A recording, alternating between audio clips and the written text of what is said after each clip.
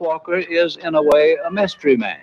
Out of nowhere, with a handful of students and scarcely any pros, he's managed to win 3 presidential primaries and is given a fighting chance to take a 4th, Tennessee.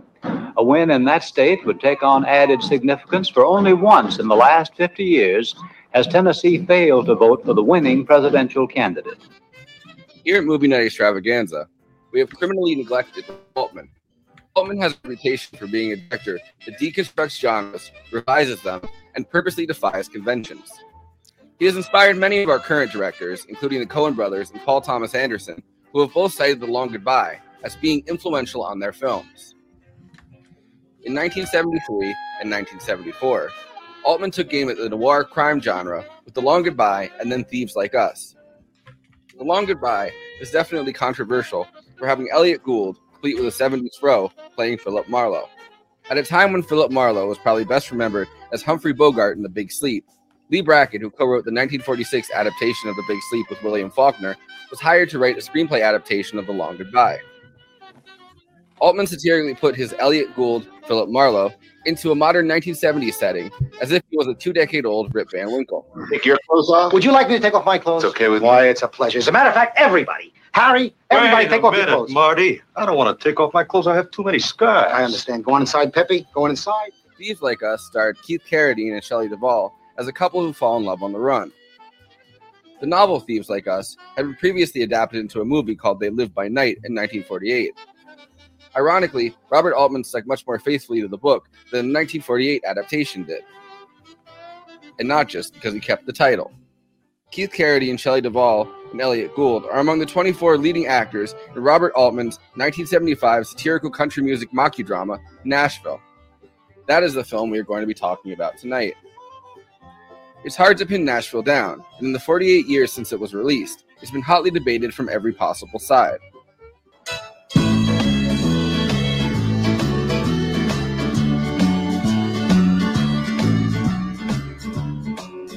I'm thinking, about the first job I ever really got was when my grandma, she's the one who clacked her false teeth to the radio all day.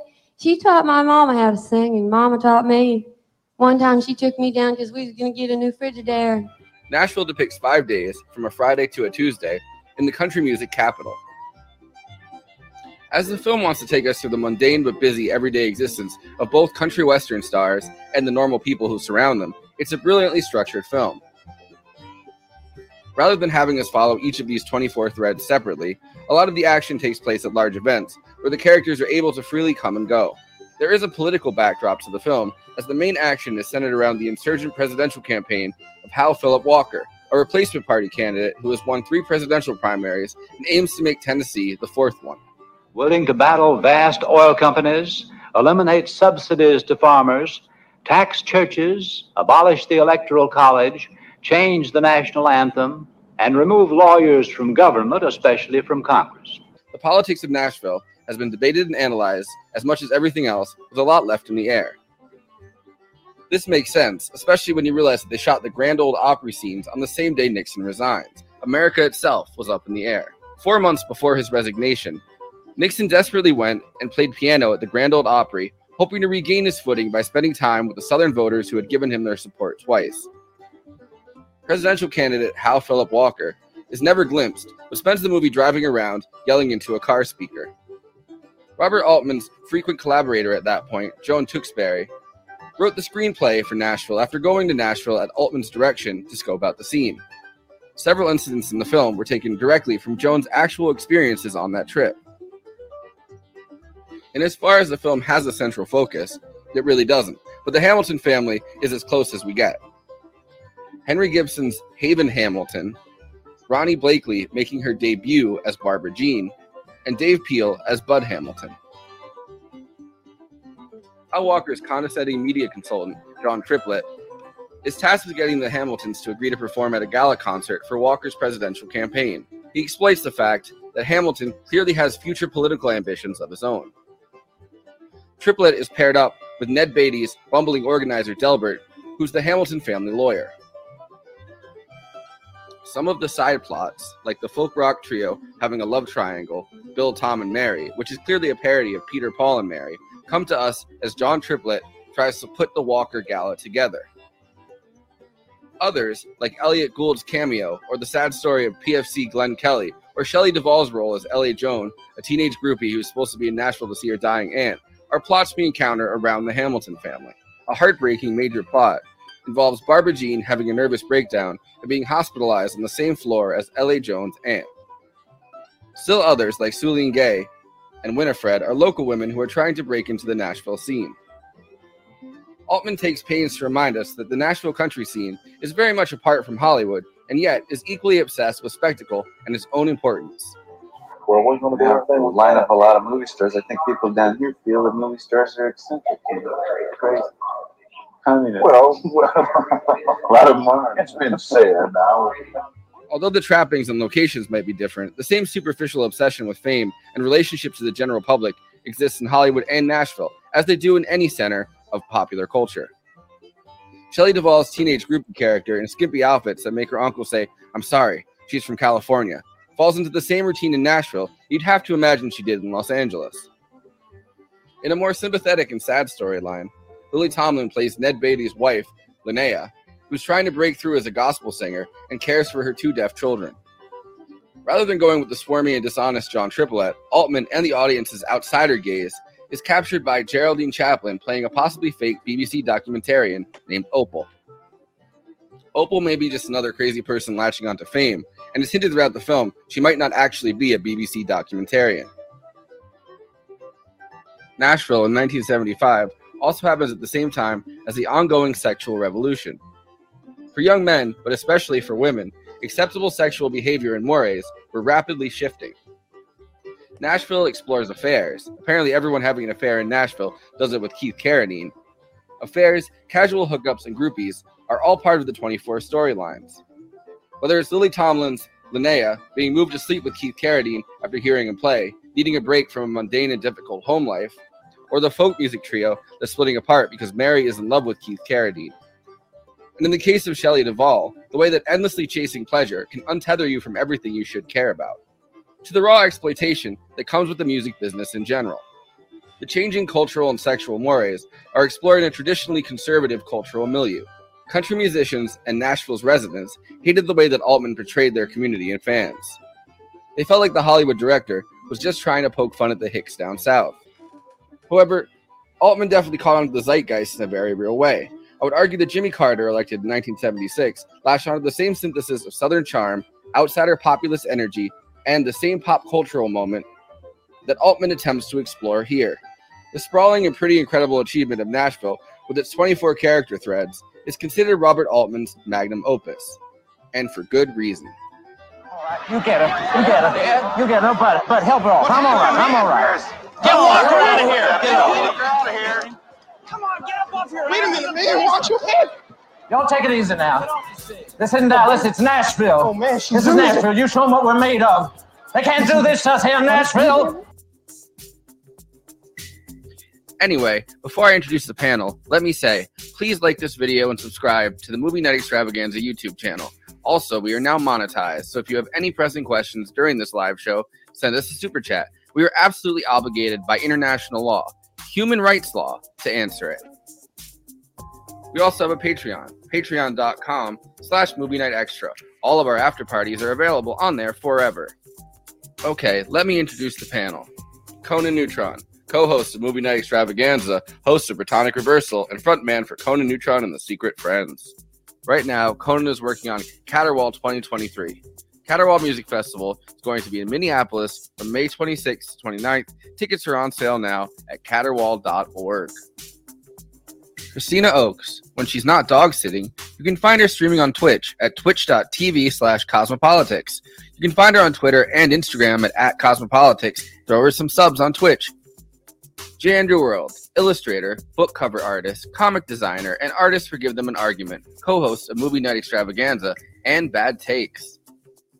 Nando Vila, head of studio at Exile Content Studio, producer of Trumpland and Trumpland Kill All Normies, and has worked for a variety of media companies, including Fusion, Jacobin, and TYT. He also hosts Woke Bros with Big Waz. I, of course, am your Academy Award nominated host in the supporting role, Forrest Miller. Let's bring out those nominees. That's right.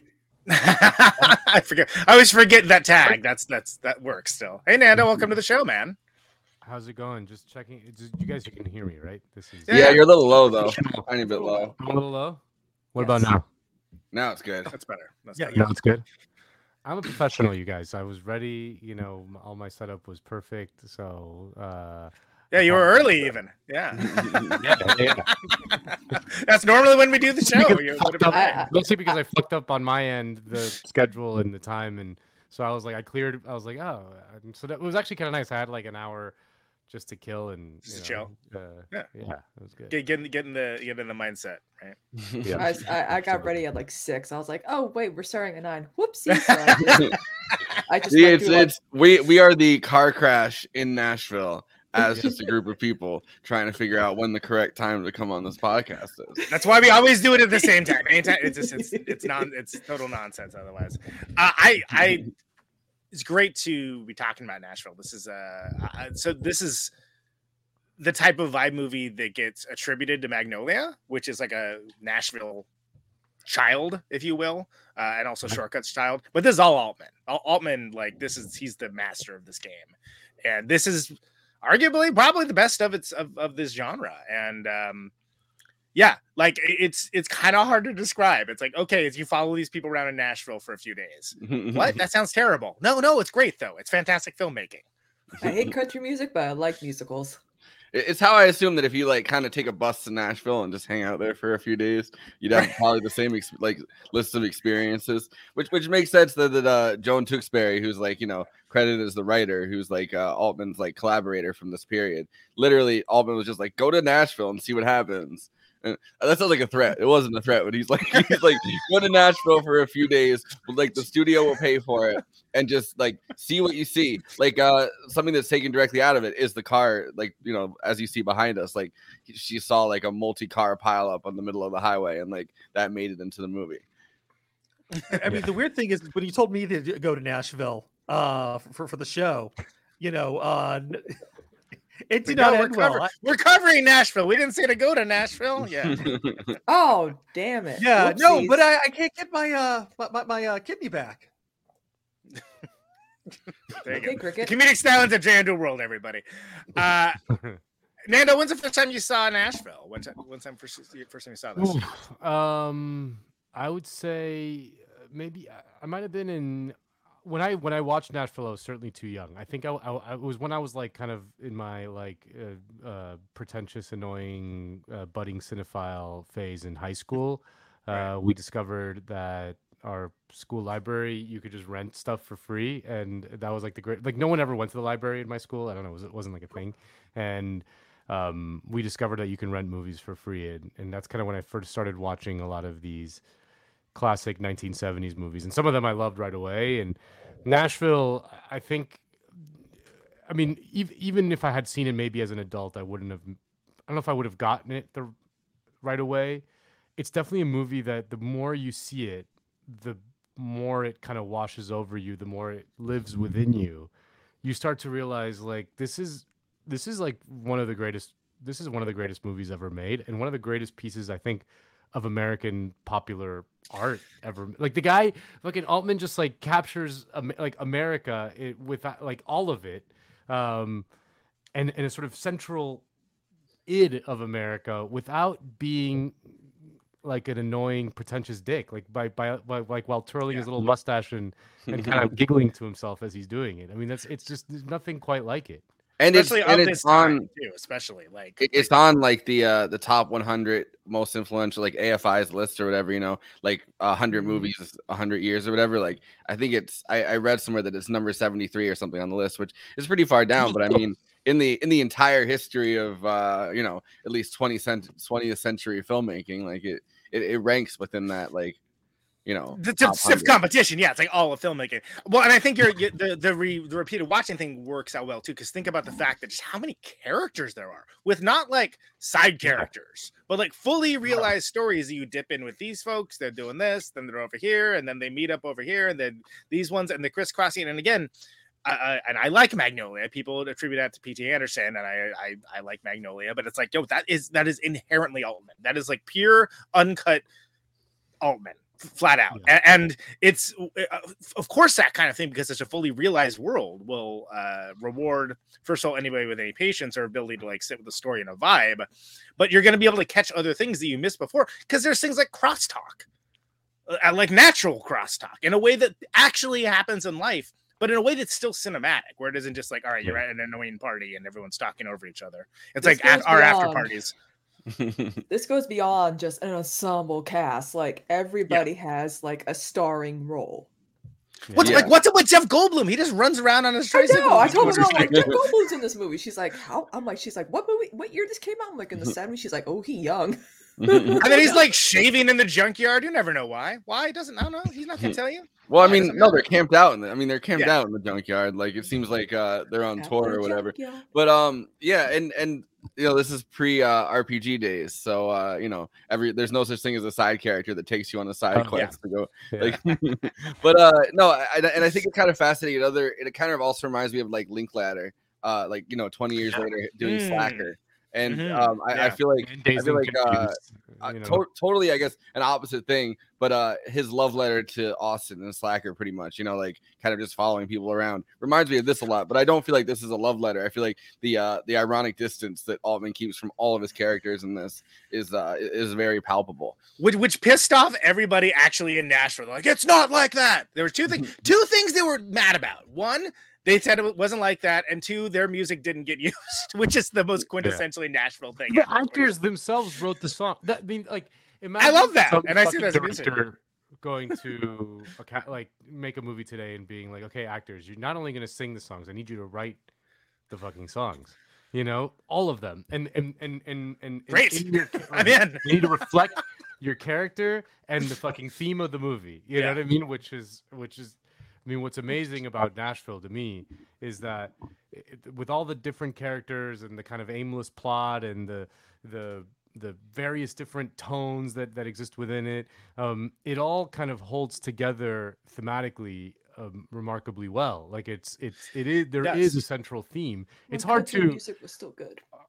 Country music was still good. And it's hard to like kind of articulate it. And I'm sure Altman himself probably didn't even have it like written down somewhere, like the theme of Nashville is this. He just kind of felt it intuitively, but he was somehow able to convince all these people to develop these fully realized characters, all of them incredibly differently. You know, they're all just very different people, and all fully realized people, but they all kind of hang together perfectly. It's just it's one of the most remarkable achievements that I can think of in any movie. So that's all great points. I completely agree, and I think that one of the things that people at the time were complaining about was like, you know, oh well, everyone's so like Mersh and careeristic, and you didn't use any of my songs. It's so deeply hilarious. It's like you're so close to getting it. You're so close. Like a character in Nashville, you know? Yeah, exactly. And you have things like Philip Walker, replacement party candidate, who you never see, by the way, but his ubiquitous presence, and like that van as I going around and like we attribute that level of populism charitably at best to something like Ross Perot or something, right? Like, you know, an independent sort of corporatist, right, billionaire kind of thing. But if you listen to what he's saying, it's actually pretty like progressive stuff that's just sort of like it like in populist terminology. And the idea of there being an independent candidate in, let's be clear, swing state, Tennessee. Swing state. Ooh, This shows it's like Tennessee. Lest we forget, you know. Yeah. I mean, like this is it's practically science fiction in this day and age, but like it's such a great snapshot of the time, that bicentennial time. Forrest and I were talking. I don't remember, it was in the group chat or what, of just like how, like, you know, there was definitely like people that were like, oh, well, that's BS. And then when it came time around the bicentennial, I mean, everyone on the panel wasn't alive when this happened, but people would be like, oh, well, actually, yeah, it's pretty cool. You know, which is sort of like the Ukrainian flag of your Twitter profile of the day. Well, and actually, it's kind of funny. I think Nando talking about Rick Perlstein was the first time that I got it in my head. You and Ben talking about it, and I give them an argument. It was the first time I got it in my head. Oh, I should read Rick Perlstein. But he writes about in The Invisible Bridge. He takes all of the different bicentennial op-eds, pretty much, where people are like, this country is rotten. Like Nixon is just, you know, resigned. Everything is, you know, going to shit. Jimmy Carter's kind of just become president. There's like somewhat of a hopeful moment, but they're like, no one's going to care about the bicentennial. You know what I mean? And then, you know, on the bicentennial, people are like, wow, I just feel so patriotic. Just right. You know. Again, science fiction, right? I mean, yeah. America's 200. Let's go. Yeah, well, those Rick Perlstein books, I think, were really open my eyes. I mean, that and beyond, just like the 1970s were basically the last gasp of America as a potentially more decent country than it became. You know, there was this kind of moment, especially around the church committee. Like, you know, Mark Ames called it kind of an American glasnost. There was this moment where maybe we could have become a better society, a better country, reined in some of the worst excesses of, you know, the national security state, whatever, you know what I mean? Like that there was this kind of opening, an opportunity to really transform the country, and then we just got Reaganism, and then the rest is history. And I think like watching Nashville and understanding the 1970s and understanding that opportunity and then the door shutting, it seems like Altman almost predicted that. I mean, I think the songs that bookend Nashville, I think, really kind of set the theme perfectly, which is like, you know, the Henry Gibson character singing "We must be doing something right to last 200 years." And then, amazing, like that amazing. Super schmaltz, like, you know, like totally. Gas station music is what we used to call it. Yeah, with the pretentious kind of military march drums and shit. Yeah, and then the final song after Barbara Jean gets killed, which is something like people saying like, "You may say that I ain't free, but it don't worry me." You know what I mean? Like, which is like played... that is to me Reaganism in a nutshell. Like, right? That is to me a sort of American desire to just put your head in the sand and just be like, la la la, I don't care. You know, like, blah, blah, you know, like I'm just gonna be. This, well, and you know, a noted Lothario, because remember, it was Keith Carradine's character that wrote that song, or rather, And throughout the movie, you have it at different moments, right? You have the audience that are clapping and singing "It Don't Worry Me" at, you know, the trio as they're standing up there, because it's supposed to be their big, you know, the Peter, Paul, and Mary type trio. It's supposed to be, or as I call it, that's for sure, menage a folk trio.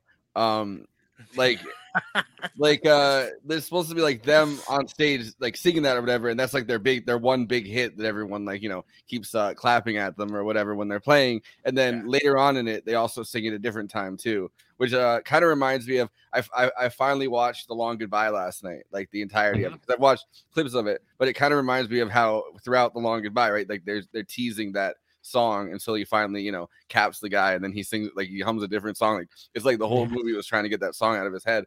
But in the same way they do that with "It Don't Worry Me," which is a song written by Keith Carradine, and the seed of this movie comes from Keith Carradine being at a cast party for Thieves Like Us, playing on like a guitar or whatever, like playing "It Don't Worry Me" and playing his like "I'm Easy," which were both, you know, songs written by him. And he didn't want to be that character in the movie, but like Robert Altman was like, no, these are like yoinked the fucking music from him. And like, you know, I'm doing this for the movie now, and tried to give that, you know, like to Gary Busey, I guess. Like that was supposed to be the Keith Carradine character, which would have Who meant was a leading man at the time. Let's Yeah. let's level set for people that are not For those familiar with who the don't fact. know, once upon a time, Gary Busey was a leading actor and And a phenomenal good actor too. Yeah, not just like the punchline of a joke. And he wrote the best song in this movie. Right. Yeah, he also is a songwriter too, and that's one of the reasons why he played what do you call it, Buddy Holly. But anyway, yeah, no, all those are great points, and I think you can also see it in little areas where the character is given room to expand. Like, we mentioned the Hayden Hamilton character. I love that. I can't remember his wife's name, but like how she's like tells that thing about like. Basically, like it's almost a little soliloquy about like talking about politics and about how like with the Kennedys, she has a deep affinity for the Kennedys. Yeah, see, that's not supposed to be his wife. That's supposed to be just like the bar owner of the bar. Oh, really? Okay, it's super. It wasn't very clear to me, but okay, whatever the relationship. I had to look at the kind of a plot summary for it. So I guess that's just like one of the bar owners at the place that he works at, and they're like sleeping together. Who's like an alcoholic, and she's drunk the whole movie. There's a kind of they hint at it. There's the backstory, and I think that's why he sings that song where he's like, "Let's stay together for the kids" or whatever. The wife, which is an incredible song, but there is a long history of those style songs. Also, all those songs were the recorded live. Something happened. They got divorced. The wife moved to Paris with whatever guy, I think.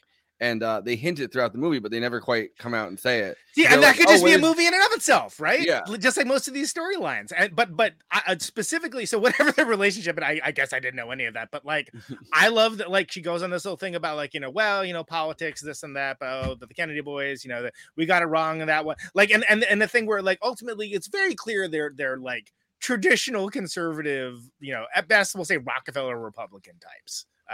Around this time, right? Like that's what you call a Rockefeller Republican, which people still think exists, and they do not. It's an extinct species. But like the fact that there's a deep affinity for the Kennedys specifically, not the least of which tying in with the sort of superficial nature of so many other storylines and characters in the movie is that like handsome guys, right? And like that, and so that's the intro, and it's so great because it fits perfectly with these overarching, very superficial aspects of things that cause these coalitions and cause these agenda items and things like that. And it's just a little improv, like little thing right there. It's a fantastic scene, and there's so many of them. But also, like just the little like Altman is so kind of. I mean, it's kind of like facile to say like he hits both sides, but like the Keith Carradine character who's like like a despicable human being, obviously like on every level, just a totally full of shit guy. When they're in the airport and he sees the army sergeant, he just looks at him and he goes like, "Hey Sarge, you kill anyone today?" He's just like an annoying like one of those guys. You know what I mean? Like and coming from him, it's just like dude, you're the most full of shit guy in the world. Like you don't even amazing, right? Like so it's great. So hypocritical, and conservatives to this day still treat any sort of protest as if it's like that guy and that type of discourse for sure. Well, also, and the thing to I think that's like really funny about it is that it's clearly like a band that's like trying to do like the folk thing, but also like apolitical, like purely apolitical, because later on when he's trying to get them to appear at the thing, you know what I mean? She's like, well, we're registered Democrats. And he's like, yeah, but that doesn't matter. Like, I don't really care about politics. And he says the same thing in that scene. Yeah. He's like, I don't care about politics, but I'll be a dick to this fucking, hey, Sarge, you kill anyone today, guy. Yeah. Well, because that's part of the his identity, right? Like, it's sort of like it's well, and I love the Michael Murphy character. Of course, Michael Murphy, he's been in a bunch of stuff. We don't speak the name of the director of Manhattan, but he's great in that. But Tanner 88.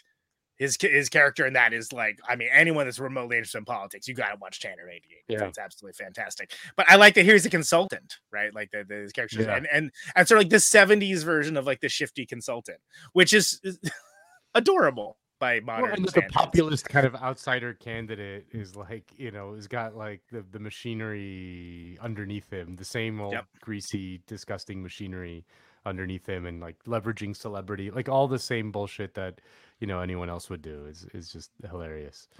And it's amazing that it's such a different era because like calling it the replacement party is sort of like ooh, like that's loaded term this day and age. But the great replacement is coming in Hal Phillips Walker. So Hal Phillips Walker is actually played both played and based on Thomas Hal Phillips, who's a novelist and kind of country songwriter from this time period, who does the voice and everything. But he was actually like a Democrat, and I guess his brother was a person that like ran for governor, and he tried to do his brother's campaign as a Republican. He was a lifelong Democrat that actually was obsessed with both FDR and Kennedy. So like I feel like a lot of those side comments are kind of taken out of his like exact experience. Well, because it wasn't that long ago. Think about the time period this is, right? That's like less than 10 years ago, like in the time period of this film. It's like recent history. It's like Occupy like distance. Yeah. Yeah.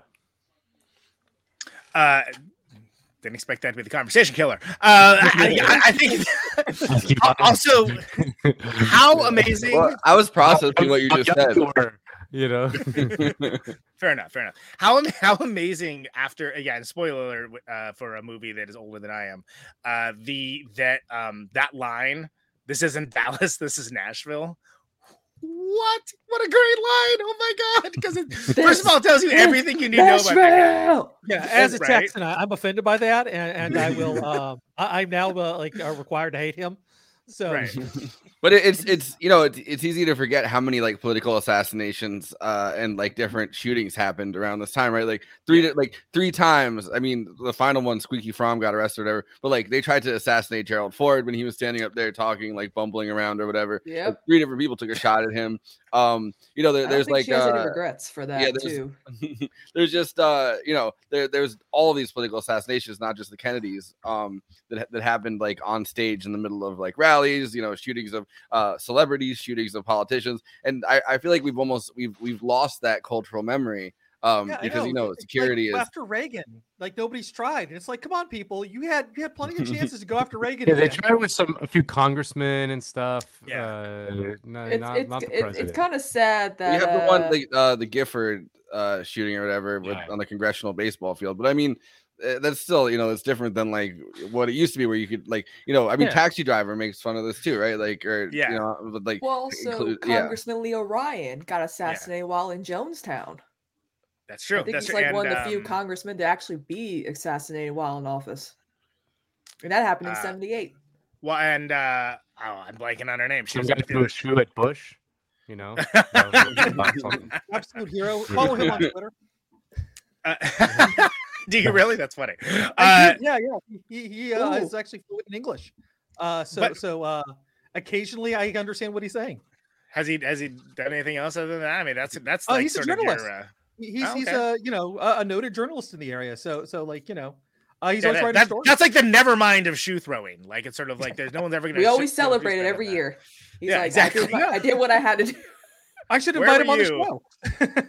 But the other thing that this kind of the other thing this kind of pairs is George Wallace getting shot on stage during his I think it was 1972, if I'm not mistaken, presidential campaign, which was down in the South, and he was demagoguing away, doing the same kind of, not the same kind of pilot, but like it's the same kind of outsider, like Southern tour that you would do for your presidential campaign after taking off, which in a very different way, but but it was it was proto Buchanan, Trump, like all of that sort of like right wing outrage machine.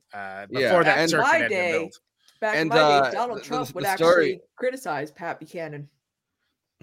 The story behind Donald Trump ran in the Reform Party so that Pat Buchanan wouldn't be their person. But so George Wallace's shooting happened because the guy didn't have any like idea about like his segregation and shit. He was just like, I want to be famous. And I feel like in this movie, it kind of takes the same thing. There's no necessarily like political motive behind it because he ends up shooting Barbara Jean. He just kind of angered and seems like he wants to be somebody. It isn't somebody, and he's talking to his mom on the phone, obviously, and like is shifty the entire movie. And it's interesting. You think it's going to be the soldier guy. It seems like it for the first half of the movie, and who ends up stopping it from being worse. I have a random film fact. Okay, lay it on us. So this movie's 11 Golden Globe nominations remains the most for a single film, I think. Wow. And it also received 4 nominations in a single acting category. This was and remains unprecedented for major film award shows. Dang. That's how much of a masterpiece this film is. Well, how do you divide? I mean, how do you divide? Class of Best Picture, you know, was one of those, that 1975 class, like the Cuckoo's Nest. Yeah, it was like Nashville, Cuckoo's Nest. Was it The Conversation, or am I thinking of it? Like Dog Day Afternoon, maybe. Dog Day Afternoon. Yeah. Like that's a crazy like, just year. Like just bang, like classic after classic after classic, and Who did I think Keith for? Carradine won for I'm Easy. For the song, and I think that was the only win. But is this, it was the not to of its year. Yeah,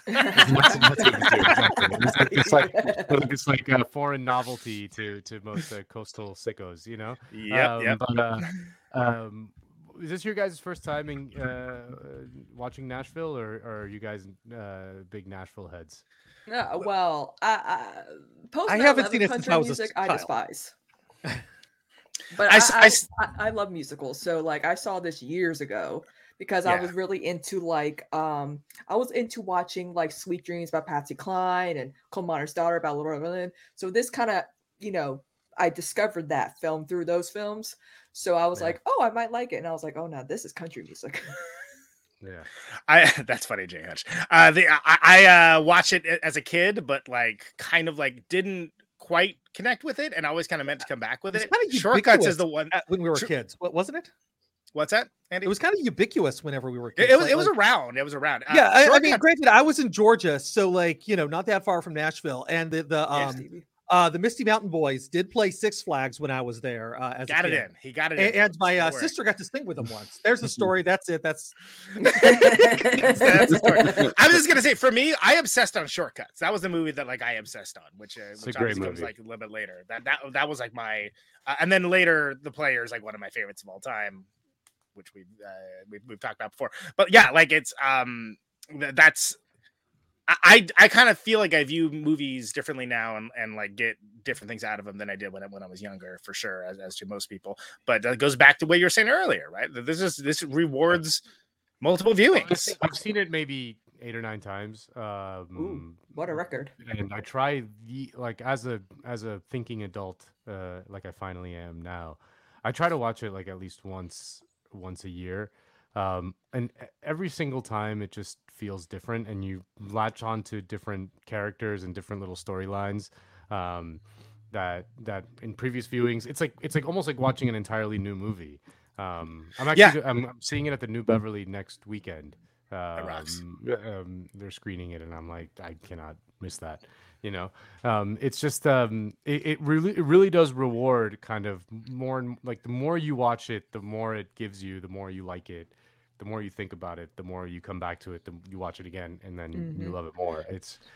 Watching it 8 times. Have you latched on to the the guy that finally shoots her and has the violin cave? Yeah, like but like do you think there are clues about his motive like sprinkled throughout it? Or because I mean there are other scenes obviously that I've noticed, like I watched it twice. I noticed the scenes where he's like kind of like staring at her, and like clearly like kind of like her voice or whatever sends him into a rage, but I don't know if like I don't know when he decides to it's honestly one of the and I'll forgive Altman for not, 25 major speaking parts, all of whom feel, all of their stories feel rich and realize like the killer of Barbara Jean does feel kind of like the most underdeveloped part of the whole movie. Whereas, Lily Tomlin, like if you think about like any of these people, like they're not on screen for that long, comparatively speaking, but like you think that there's like a whole movie there. The killer story is probably the least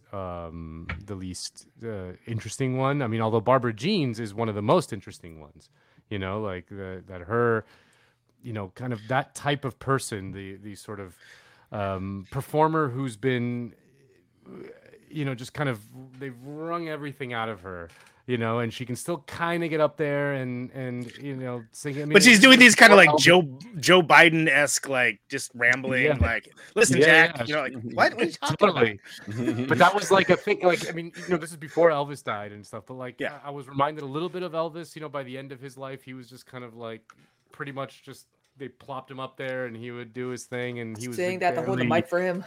And I was reminded like that once you kind of get the irony is like once you achieve that success, and they all want to be her.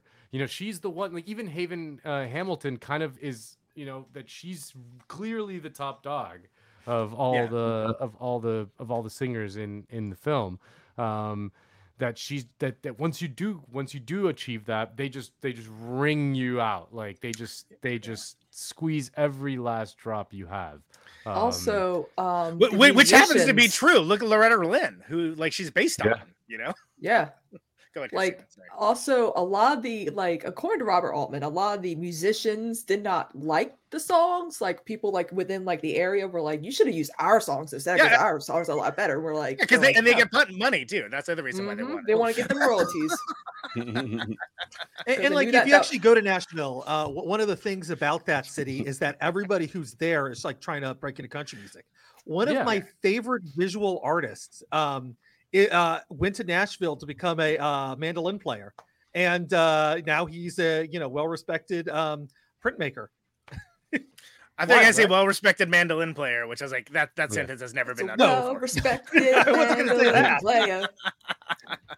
But he did the cover of Ray Gun magazine, which puts it in perspective if you know what I'm talking about.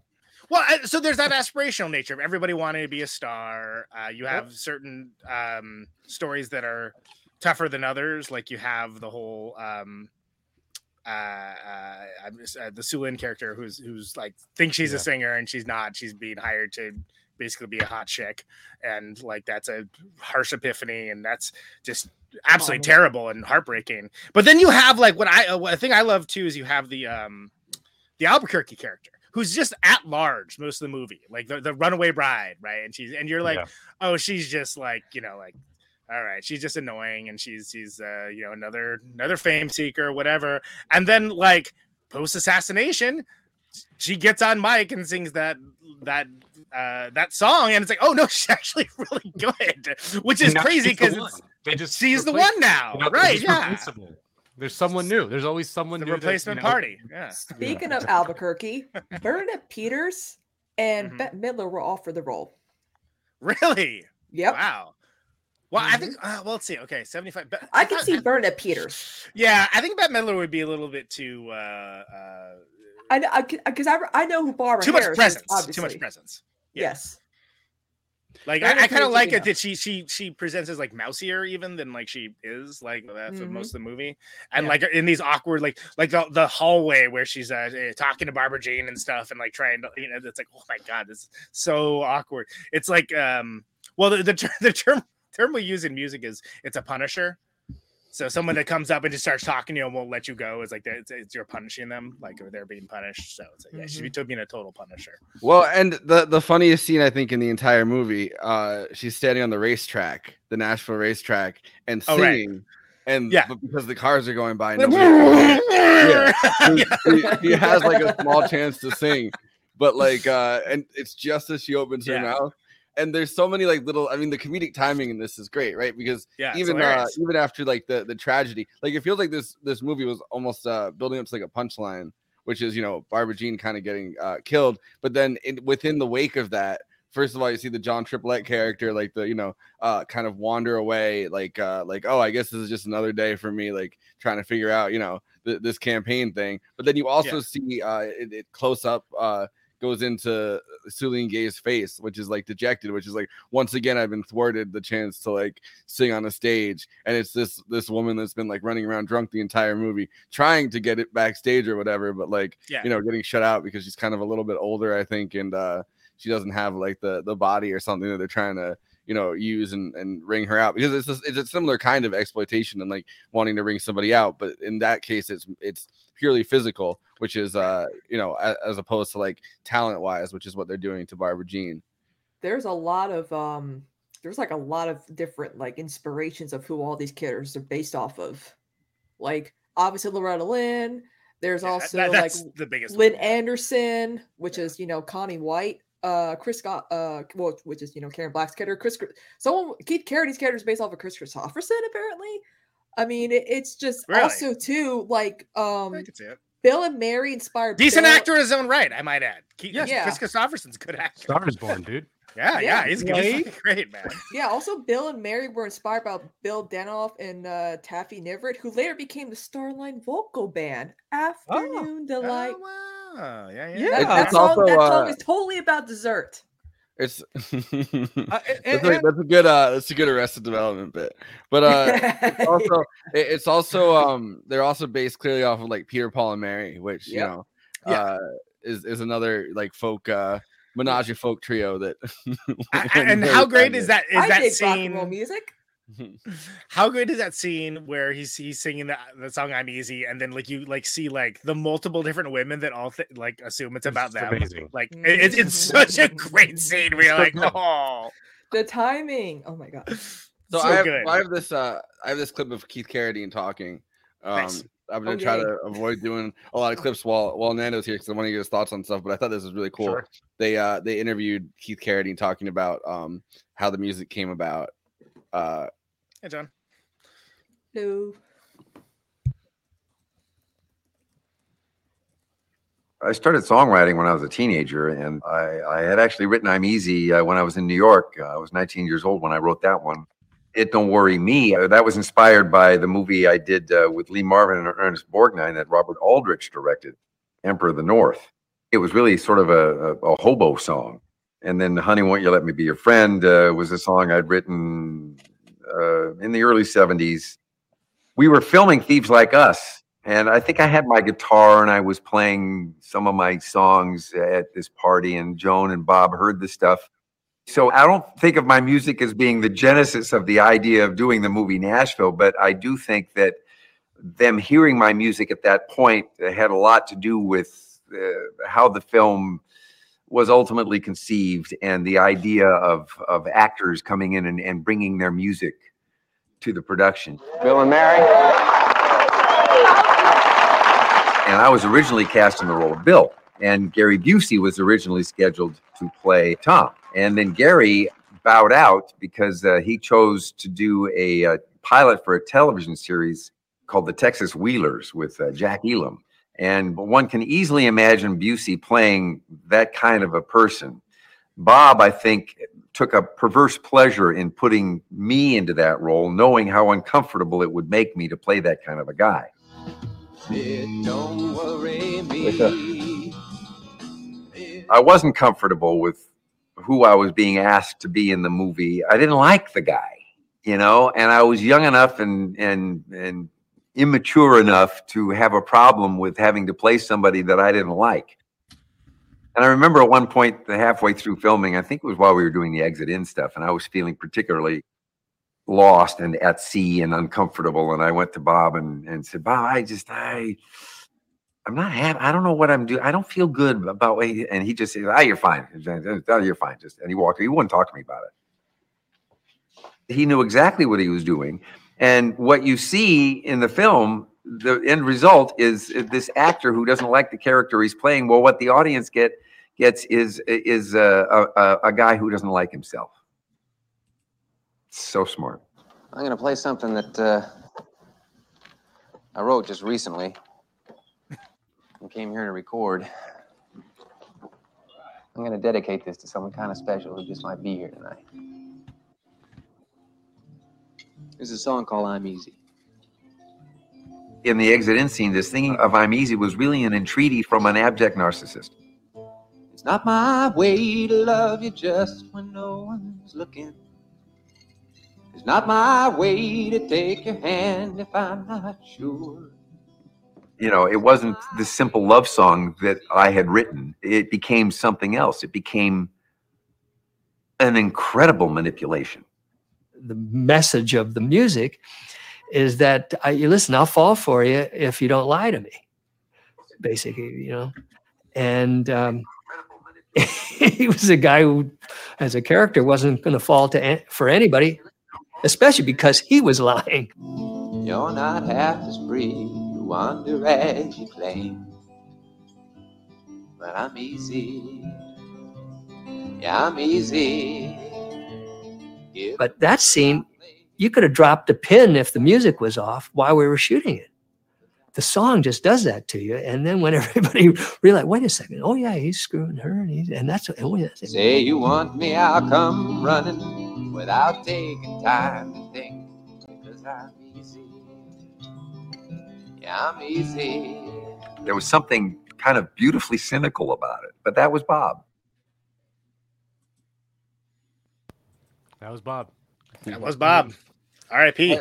I love the idea that he is fine and thieves like us playing like a thief and a murderer and whatever, like on the yeah run. That's okay, but a womanizer, no. But in that movie he's like he falls in love with Shelley Duvall and he's like, well, that guy is faithful, right? Like in like a Bonnie and Clyde kind of. You know, no one like the hypocrite is what really I think is the hardest thing to this is the last thing anyone wants to be. You know, like a thief, there's like something kind of thrilling about that, or there's like with no honor, because there's no honor, among thieves.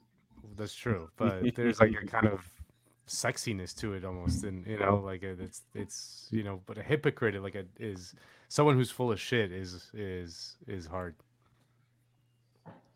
Yeah, and no, I mean, and it's understandable why. I mean, this person is like a total wastoid kind of, and like the scenes where he's like calling up like the next person or whatever, and he's like talking to like the woman he presumably has like a kid with or something, and he's like, oh, when are you gonna come here? And then like the second she says she can't come there, he like hangs up. Like this is someone who, much like Shelley Duvall's character, I think in almost like a mirror kind of sense, is so busy chasing pleasure that like there's no moment of time where, I mean, he obviously does hate himself. Like there's no moment in time where he's just kind of in this room like for half the movie, just calling people up and is unable to just kind of sit still and be with himself. Like he hates himself to that level. Yeah, and I think that's like I like that Keith Carradine was able to use the fact that he didn't like the character to kind of internalize it to make for a better character, because I think it's kind of clear, that's like that's a dude who's living high on the hog, so to speak, but doesn't necessarily think of himself as the greatest person at the end of the day in the wee hours of the night. But it's also not letting that slow him down either. Also, I was trying to look it up. MASH is 1970. I think Altman was that was his first, like he did a lot of movies before that. That was his first big movie. It's a huge movie. Yeah. He was in his 40s. I know that. I remember he was in his 40s. And that obviously since the early 50s, he was like a TV director doing kind of,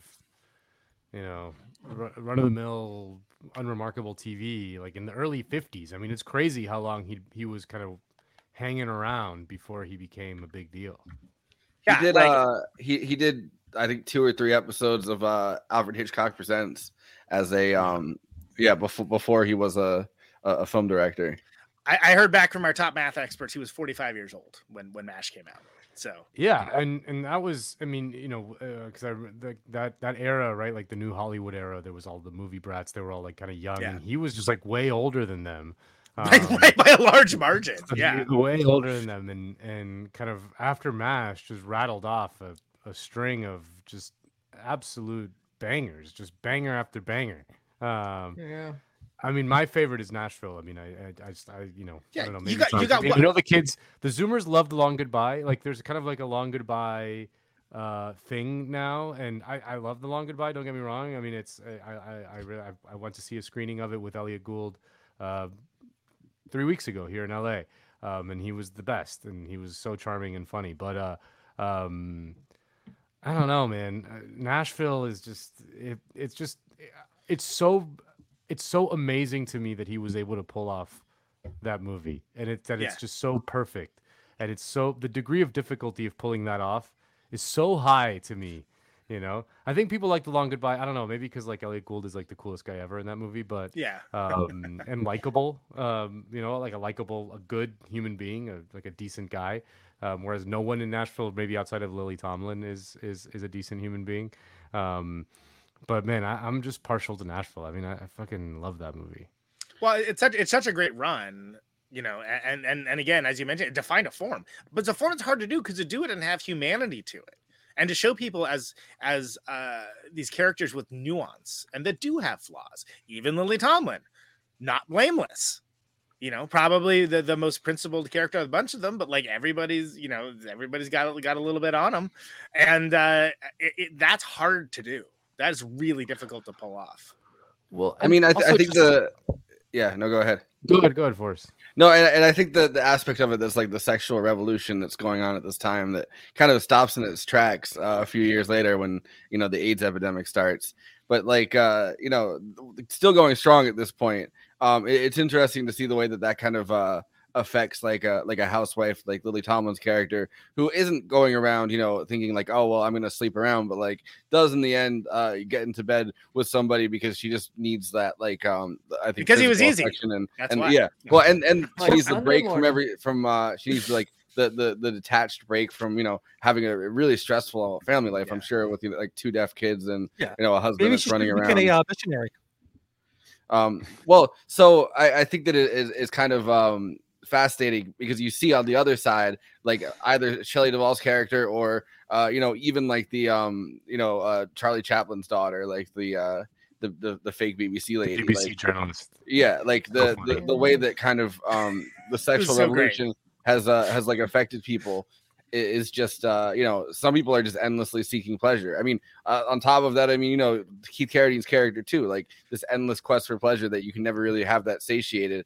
Or you have, you know, someone that kind of is willing to kind of slip out of a marriage for that small little bit of time and then go back to it because it's like, you know, it's not as. It's such a triumph of like Altman's directing and especially Lily Tomlin's acting, and I think this was like her first movie role. Yeah, this is her first movie. I was gonna say if it isn't the first, it's near it, but yeah, that's awesome. It's just such a triumph that like, you know, she plays this kind of ultra sympathetic character, right? I mean, the housewife that, like, you know, loving mother of these 2 kids who are deaf and with like the husband who doesn't give a shit, you know, just ultra sympathetic, who it's not that she does a bad thing, like who, you know, like we're not like morally judging, you know, someone slipping out of their marriage over, especially when they're married to Ned Beatty, who's a fucking dick, but like to fall for Keith Carradine's, you know, slimy charm and like the most obvious fucking, you know what I mean, playboy like in the universe, but come out on the other side like with dignity intact, and like, you know, you don't think like she, you know, she was like definitely like a little angry about it, but not defeated by it, you know. Is just like, it's just like a little amazing, and it's just one vignette out of millions that are in Nashville. And it's just like, it's just like a perfectly told little story, you know, of these complex characters interacting and then just kind of resolving. Yeah. And Keith Carradine's not afraid to play complex characters. I mean, I think the first movie I ever saw him in was Pretty Baby. Yeah, I was young. I probably shouldn't have watched that. I feel like that comes up a lot in this show. Probably shouldn't have watched this young. We say that every show. Yeah, but I feel like the fact that this character that he's playing is just so shallow, and like there's really nothing to him except that vacuous hole that he's just trying to fill through these, like, you know, one night stands or whatever. Like that makes sense why he'd detest that character more than you know, any of the complex characters, because that's not a complex character. It's just a guy that hates himself and is in a hotel room, like, you know, it's a good looking, talented dude who's taking complete advantage of both of those things. Yeah, found in the pussy. And like that was considered aspirational, not regrettable at the time. You know, whatever everyone's objective morality may be, like it was. You know, you're all horrible. How good is the party scene with Elliot Gould, who I guess was just like around. Just around. Like, you want to do a couple scenes? Like that whole sequence is amazing, and the Geraldine Chaplin, like it is so fucking funny. How she gets out of that conversation like she's on fire. It was like, oh, Elliot Gould. Later. Right. I also love Ned Beatty's character not knowing who Elliot Gould is, or like that he's a celebrity or whatever, and then just that, like, this, because you know that that's not like a scripted like scene, you know what I mean, like it just kind of popped up, as a lot of this movie is kind of improvised, and just to have him like bumble through and be like oh man, I just treated him like anybody, like and that's a movie star. And the same they introduced him as like whatever, like Hamilton is like oh well, that's that guy with the curly hair. Like that definitely is how like somebody's like parents or something would talk about any number of new celebrities or whatever. Like the actor with the curly hair. Tell him to come on over. Well, and it's like this era of Ned Beatty especially is peak bumbling. Like he does bumbling better than like anyone. And then of course goes against type for something like Network, where it's like, oh, you're the scariest dude in the history of creation. Fantastic. Obviously great actor, but like even like look at like when he's Mikey and Nicky, when he's like the terrible hitman who's just like when he's just not like a pig. Yeah, that's probably the most obvious one. Yeah, I mean, he bumbled himself into quite the situation. Well, and Network's a year before this movie's comes out, right? Network comes out, so it's like he's atoning 1 year and he's bumbling the next year. And then like Superman, I think is probably his most bumbling. Oh, that's right. I think doesn't Donner feel like a Superman, pig in that movie, but he's Gene Hackman's henchman. That's right. I forgot. I kind of forgot. Yeah, I gotta say, I think the Richard Donner Superman, like, is the Christopher Reeve Superman, is probably the best depiction of the character. Yeah, so far. We'll see how this new one, the James Gunn one. We'll see how that goes. Yeah, James Gunn, give him a chance. God, man, people gotta say shit on Twitter about James Gunn. I'm like, I like how James Gunn walked in and then fired Henry Cavill. Like that's the first thing he did. It's like walking into the cafeteria and punching the biggest guy in the face. I've seen Henry Cavill in movies, and he'd make a great Superman. It's just I don't know what he was doing in the Superman movies with Zack Snyder. That mustache got CGI'd out and everything went downhill from there. All right, let's. This is classic after party material. I know I brought it up, but I think that there's so much here in Nashville. Like, do you guys think? Because I think the only recent modern example I can think of, and I brought it up at least 4 times already, is Magnolia, which I do like, and it was considered a filmmaking triumph at the time. And I was like, have y'all ever watched Altman? I mean, it's good, but have y'all ever watched Altman? Because people just don't do that kind of like level of interconnected stories and overlapping stories anymore. In movies, they do it in streaming television is when they do. Yeah, they did before streaming became big. There was that ABC show called Nashville that my mom loved because it was all about country artists and interpersonal dramas and shit like that.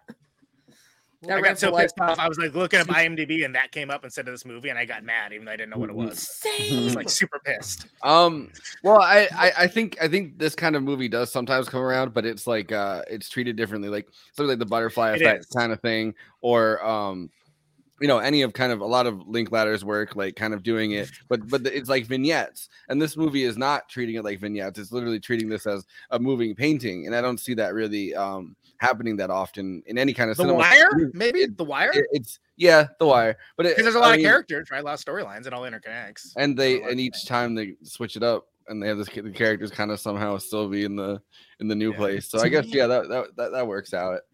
I love PTA. I would never besmirch PTA. I do too. I'm not trying to talk trash about Magnolia. I need to make that clear. And I love Magnolia, but like the difference between PTA and Altman is that Altman makes it look effortless and easy. Yes. And he's got the self-confidence to not draw attention. Easy. Easy. He's very easy. Whereas PTA has got like that kind of drama school nerd or something, type thing where he's like, look at this.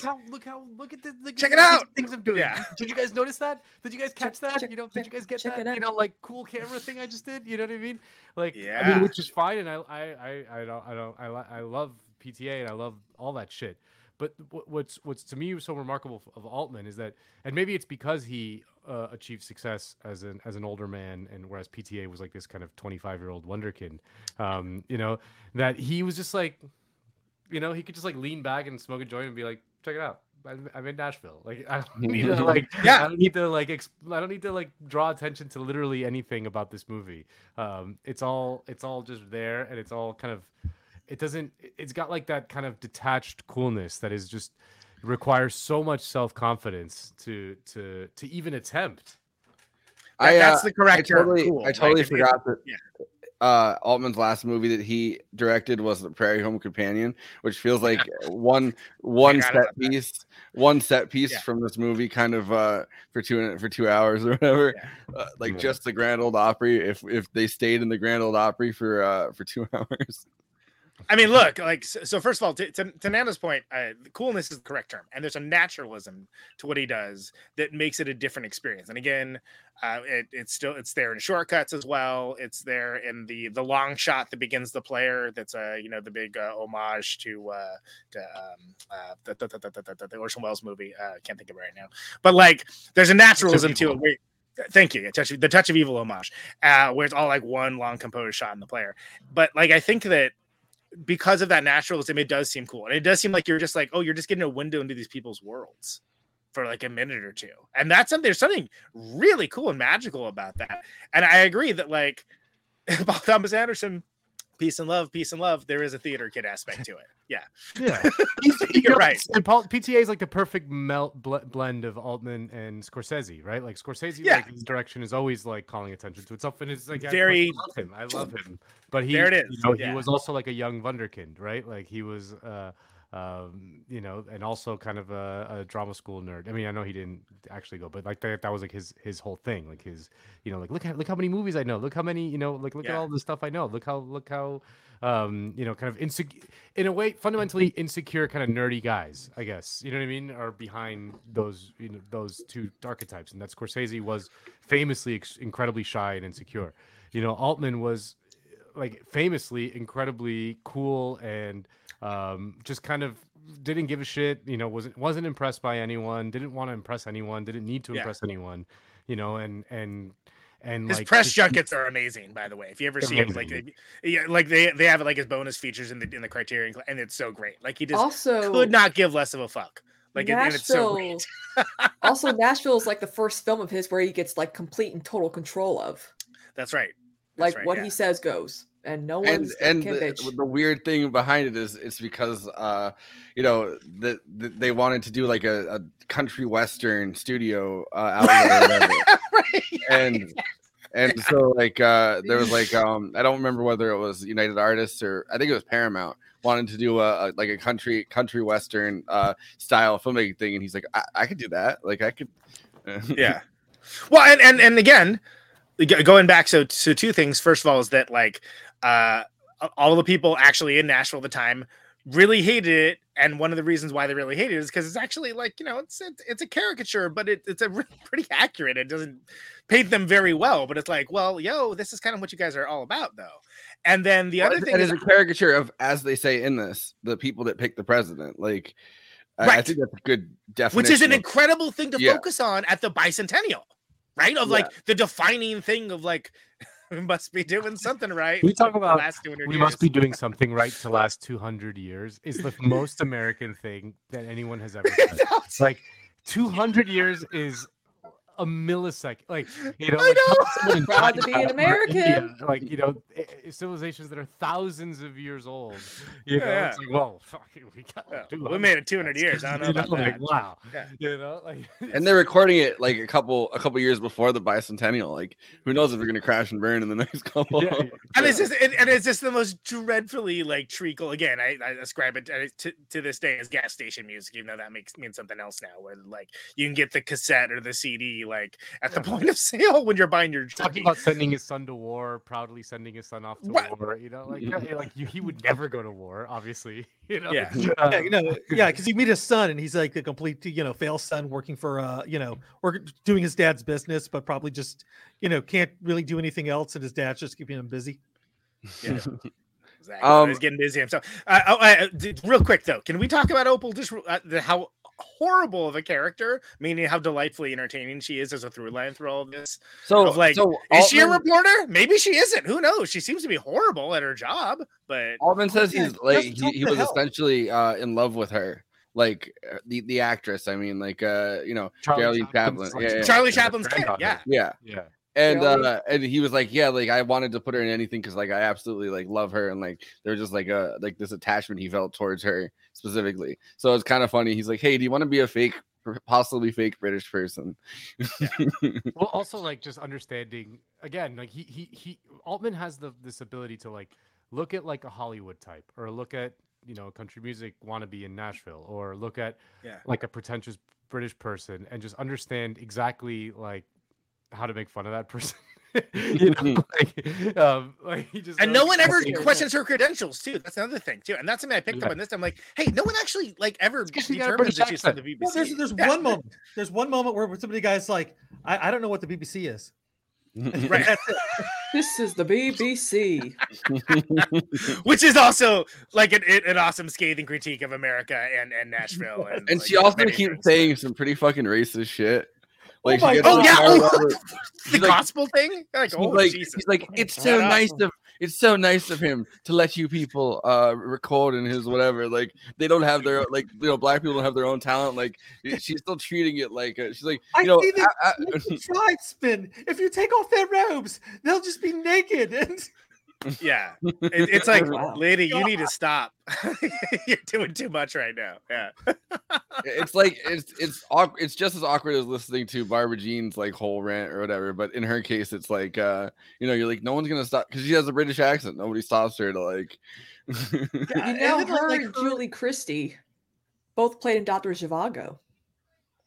But her monologue in the parking lot with the buses of just.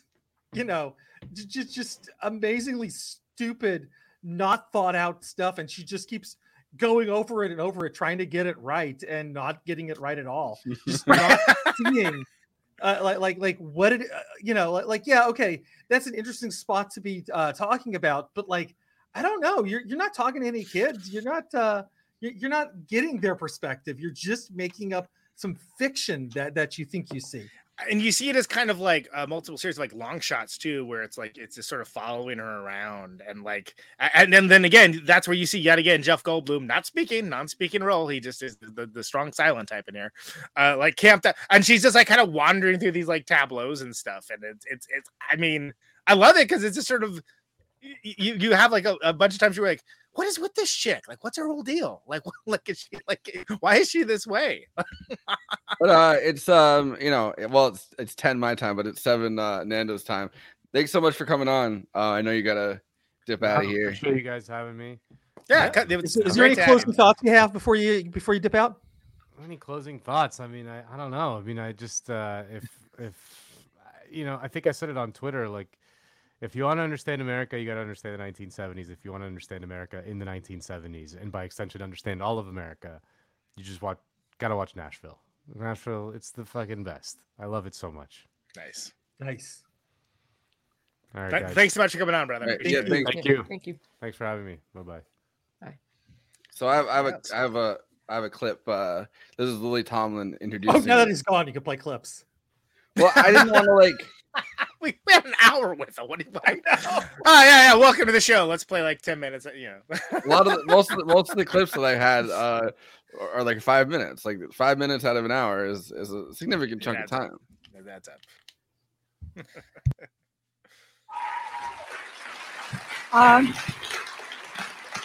Well, hi. I made a couple of notes because I started thinking about what am I going to say when I introed Nashville. I said there's so much stuff that went on, but this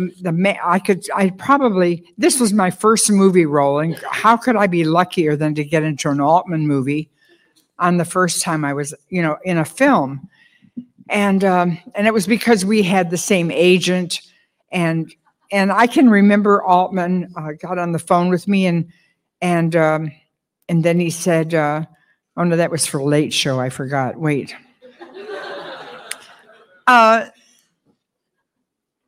For Nashville, I didn't talk to him before I went in the movie.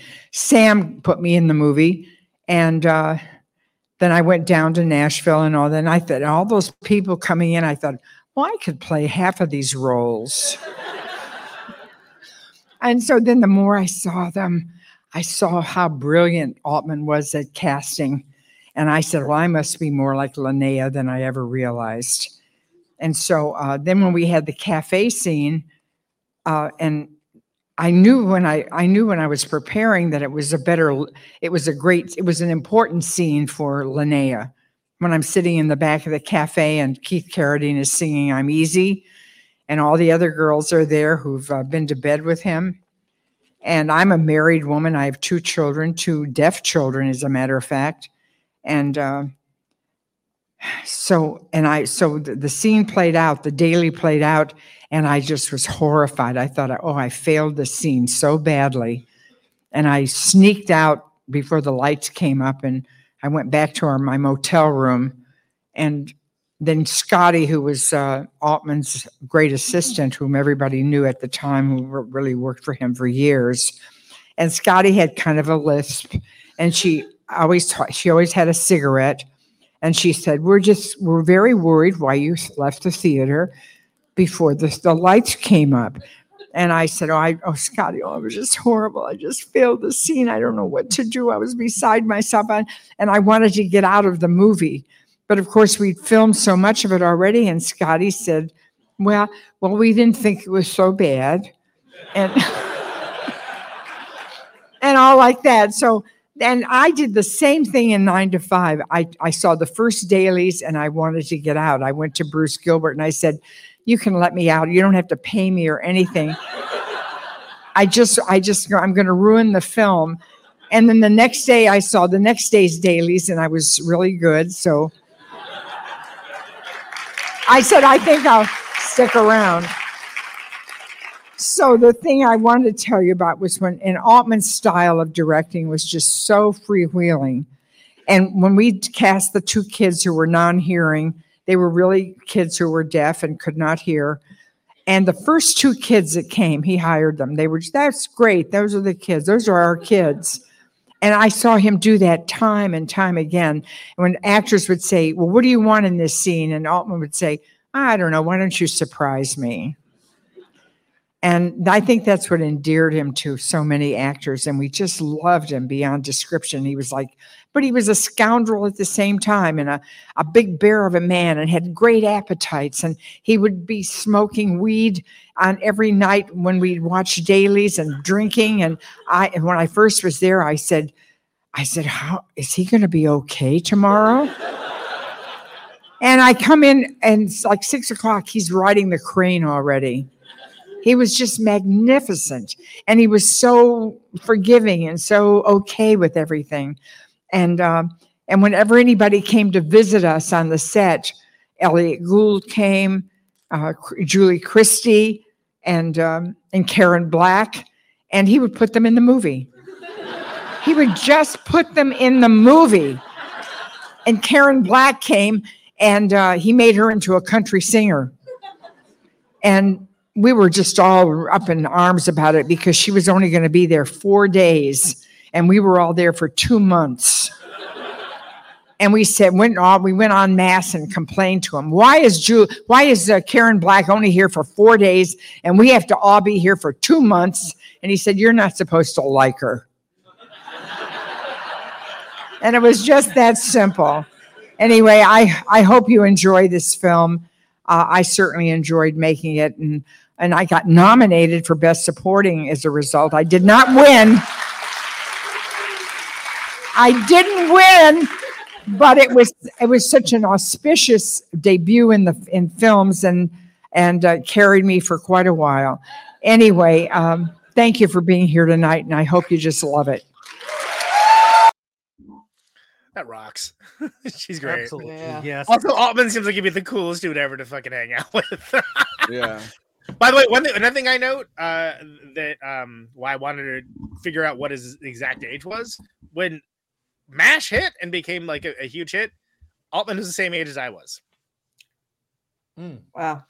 So I look better than he does, but everybody looks better than people did back then.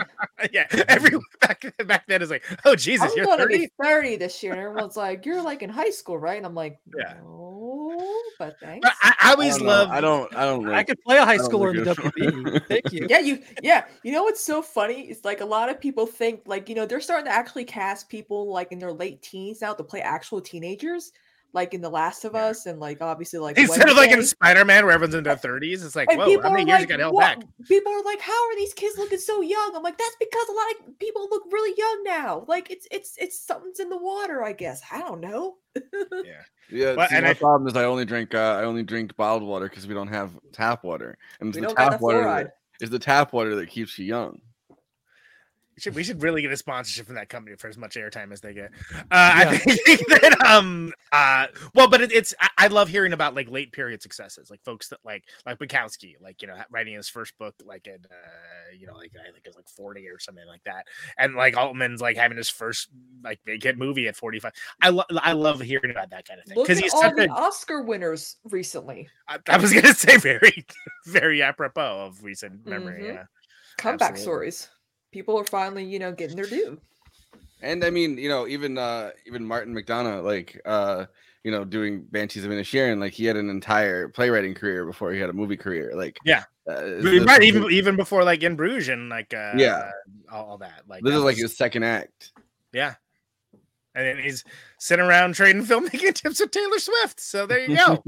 Good for him. He has Colin Farrell. He has Christopher Walken, and he has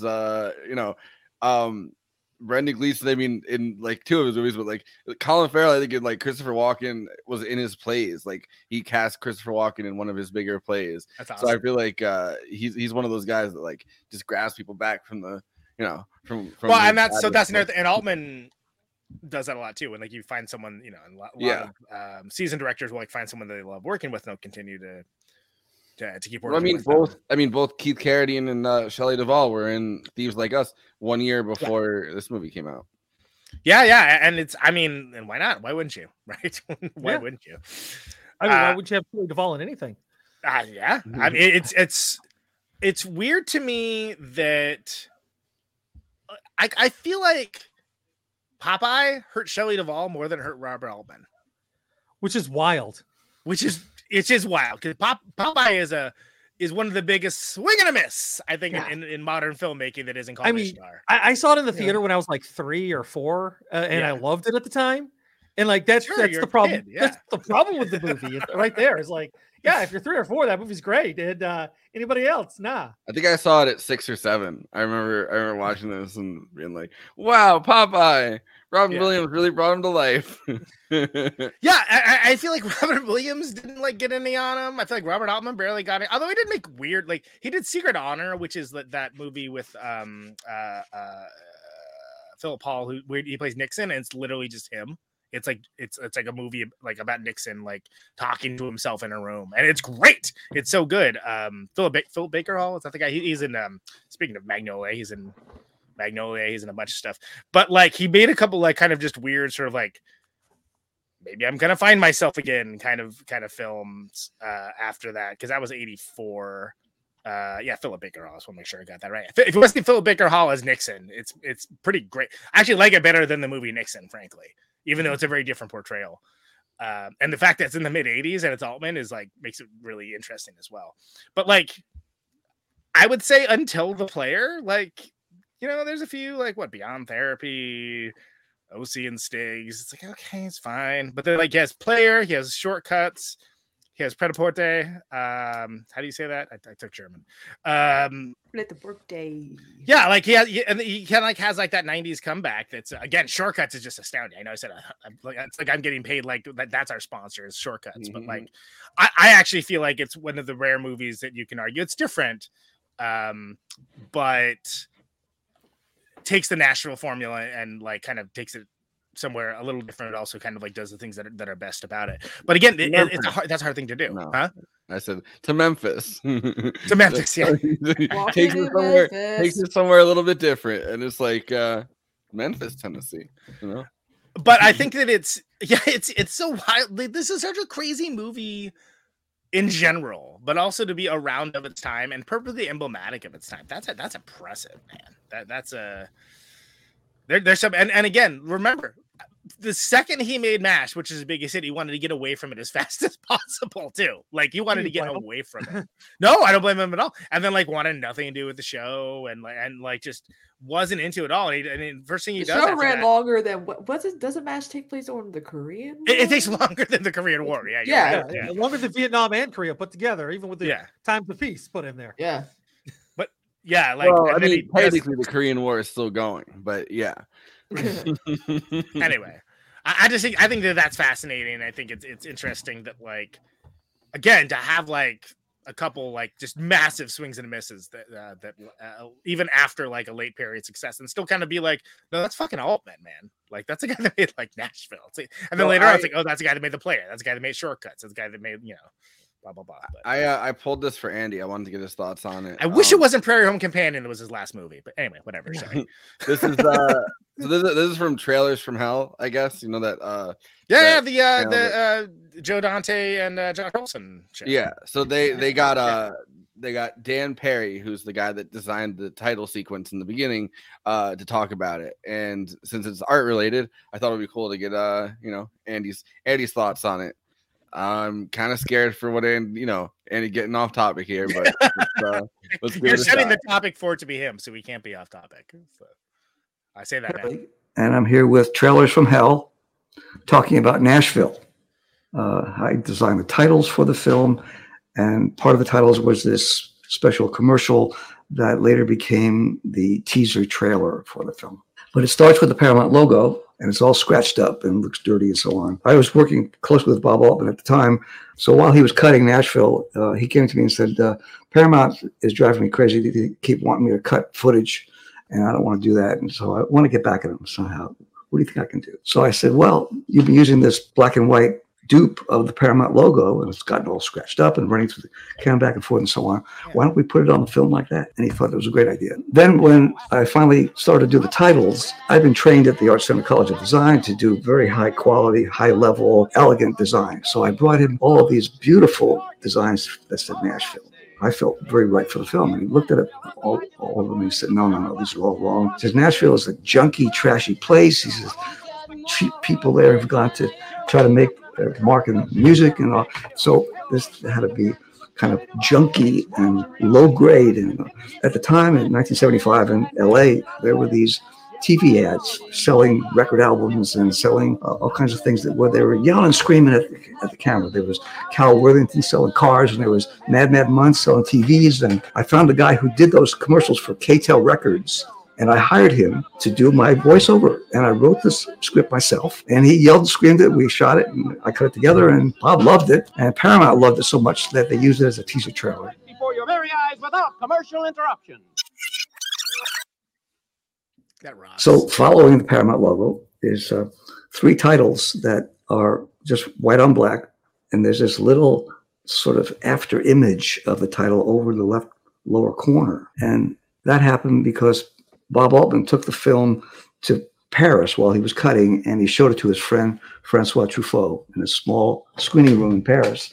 And he said it was so small, we were sitting right against the wall, and the projection was right to our side. And for some reason, there was a refraction with the projected image, and it was projecting this after image to the side that he liked the idea of. So he described it to me. He said, I want to do that with the titles. So I tested it and finally did what he thought was how he remembered it. And that went out on the film as well. This peculiar little touch that was because Bob Altman wanted it. Just hanging out with Truffaut and BD. Yeah. No, I love like those little happy, like it's always like the little details that you want to get right that people might not necessarily notice, but like it brings out something to that finished product. That gorgeous painting that they zoomed in on with each of the characters at the beginning. With that fake commercial is fantastic, and what's actually really fascinating is Nashville Now's thought of like with the residue of Hatch show print, which at the time in the 1970s was just doing wrestling posters, but they did all like the posters for like Elvis and Hank Williams Sr. and Patsy Cline and like all those, all that great, the high point of country music in the 50s. And even before that, because before that, like if you ever go to like a diner and you see a Negro League Baseball poster, you look right at the bottom. It says printed at by the Hatch Show Print in Nashville, Tennessee. And they did like vaudeville, and they've been around since the late 1800s, and they are such an integral part of Nashville now. When you think of Nashville's graphic design, you think immediately of their woodblock posters, the distorted text from the from when they're stacking up these wet posters together, pulling them apart and distorting the lettering on them. They're absolutely legend for that. And nowadays you don't that's what you think of. So it's great too, to see like this pre Hatch revival. Jim Sherrodden, the mandolin player I mentioned earlier, he's actually the guy behind the Hatch revival. There's a lot of rich history just right in that whole thing, and so you're seeing kind of like what people were trying to come up with to fit Nashville, even though now it's like this big cookie cutter, which I kind of hate. The fact it's been copied. It's been copied so much. Yeah. It's like a style, but like now listing everything else. I have a Prince. Like I could just walk over here and pull up my Patsy Cline poster that I have from them. I love Patsy Cline. It's and even if people don't know what Andy's talking about, like say if you're listening to it or whatever, like you'll recognize it the second you see it. Like where you're like, oh yeah, that kind of poster. Because they're just like ubiquitous in culture. Yeah. And now it's they've been bought out by the Country Western Hall of Fame.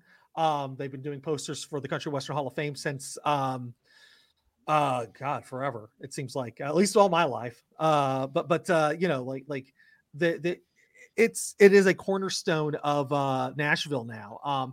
But for a while it was like this place like outside of downtown Nashville. There you go. Nobody went to. Yeah. There we go. And they did awesome. They got so many great posters, so many great designs. I absolutely love it. I've thought about having a tour poster made in that style, but considering I already kind of dress like Glenn Campbell or something, I feel like it might be a little bit too much. I like the Viva Nash Vegas one with the rooster. That's awesome. Yeah, you should try to get a poster. The fun story about the Elvis poster is Action Chief, just the solos poster, something like that, and it's like, that'll really move. Everyone's looking at Viva solos, and Viva la solo. The Elvis poster, whenever that ended up on, was part of the trials of Elvis's indecency in Congress, and it was televised. And the congressman who was railing against Elvis was waving around that same Elvis poster that you saw there. And you could see the printmaker's thumbprint in the middle of like one of the things. And he was so embarrassed that it was like, oh my God, that's my thumbprint. My thumbprint was just seen all around the world. It was. It's not even my good thumb. We all know it's all lefty thumb over here. The dumb thumb. The dumb thumb. Wow, I said that. Okay. Thumb. But you want to do some of those good old Letterboxd one-liners? Of course I'd love to. So of course, Letterboxd is a social media site for film lovers to talk with and to each other about the films they love, maybe the films that they didn't love, the films that have posters with weird thumb smudges in the middle that are on national television.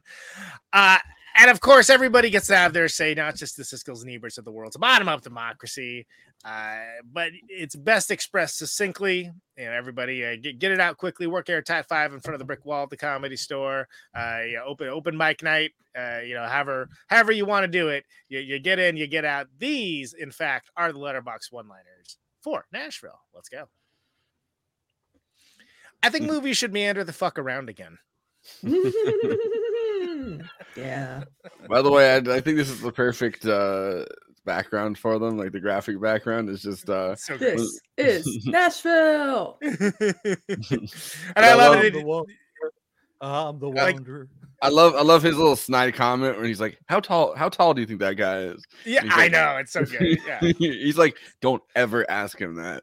Yeah, super pissed. I mean, look at how he treats the freaking the everybody in that when he's recording that horrendous song at the beginning. I mean, it's like this guy is a nightmare. Well, clearly. and the fact that he has like political ambitions, you could think that he's a little Napoleon boy.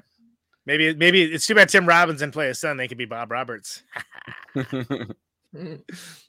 Country Bear Jamboree, Behind the Music. Yeah. Good old days. Behind the music. That's man. I miss that show. I would watch that.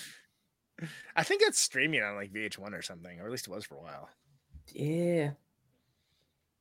Should have made a spinoff of Tricycle Man. Yes, please. Tricycle. I want to ride my tricycle. Yeah. He's like, the wheels, find a way. It's crazy that he doesn't speak the entire time. Like, it has to be like a decision, right? I mean, I'm Jeff Goldblum. You've been hemming and hawing way too much on the set. You're not saying a word.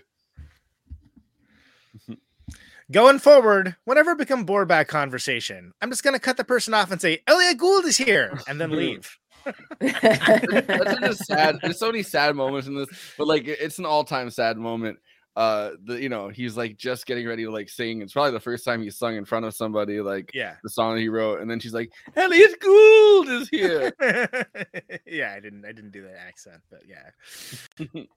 Goo Goo Cluster. I love that that's in there because that was when there's that combination of like music plus corporate placement and stuff. Like I'm thinking of like such and such brought to you by the Goo Goo Cluster. Sure. And in some ways it was better back then because at least they put their sponsors up front. Like right. Now on TV, like you have you have the climate change hour brought to you by ExxonMobil, and they decide to keep the logo down here.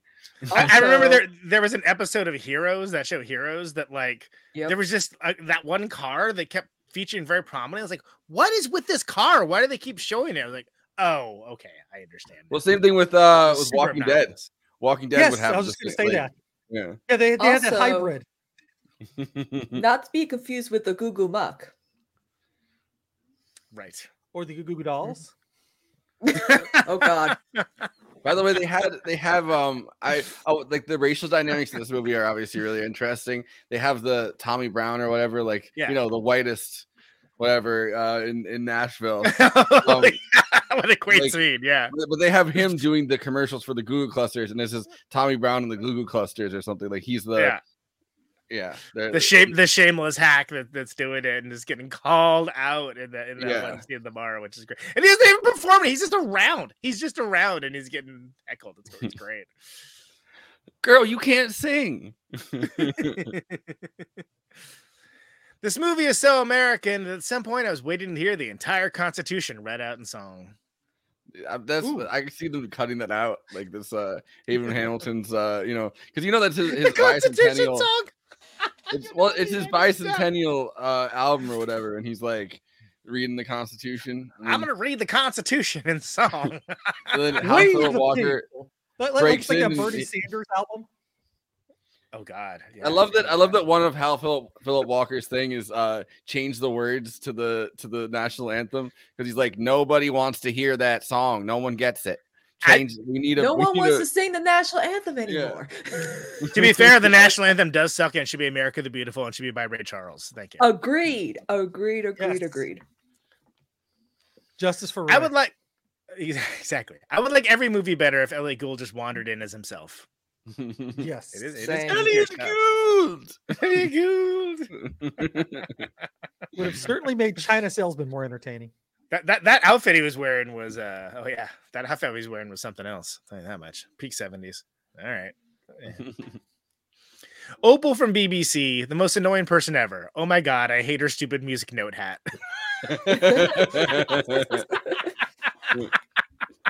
It's such a specific thing, but yeah. One of the worst scenes in this whole movie where they're stuck in the traffic jam. And she's just like talking to Leanne or whatever, Lily Tomlin's character. Yeah. And she's like, yeah, my two kids are deaf. And she's like, oh my God, that's horrible. And she's like, no. And she's like, oh, I couldn't possibly meet them. No.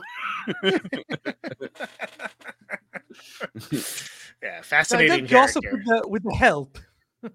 Yeah, that guy's trying so hard to be their friend, and she's just like, I make a point never to gossip with servants. Yeah, amazing. Somehow every song is simultaneously running through my head, but I love chaos, so thank you, Altman. Nice. The one that got stuck in my head is the final one that Barbara Jean sings, where she's like, na, na, na, na, na, na, na, na, na, na, and then that part of it where she's singing about her mommy and daddy. Yeah. Then the end of it, she's like, my mommy and daddy. He gives like the dumbest face you've ever seen in your life. The one time I went to Nashville, I spent a lot of time riding around on Lime scooters. No one in this film rides a Lime scooter, but I love it all the same. See, I texted you about this because when I went down to Austin during the pandemic, like that was like, well, I think probably like the second or third trip I ever took by myself. And then I met out with like my ex-girlfriend in Austin, ran around, spent the whole week riding fucking Lime scooters around, and then stopped in Nashville. But by the time we got to Nashville on the way back to New York, it was like 2 a.m. and there was nothing really open. So like I feel that in my soul. Like you ride around with the Lime scooters. That's what you do when you're down in the South. I played Nashville last year. I didn't see a single one, but hey, maybe it wasn't around the rock clubs. Who knows? Anyway, those are the letterbox. Either way, Lime scooters, ubiquitous or nowhere to be found. Those are letterbox one-liners for Nashville. Please follow the show. Grand Ole Flockery over here. That's pretty good. It's pretty good. The Menage a Folk Trio at Movie Night Extravaganza on Letterboxd. I am Philip Walker, replacement party candidate at Conan Neutron. Watching the highbrow, the midbrow, the populist stuff, follow the Criterion Challenge along with me. I kind of caught up actually. By the way, I think the best feature StreamYard's come up with is to put these little things in the bottom of the names that you can actually like put like a title for yourself now. Like the new level of fuckery that you can get away with.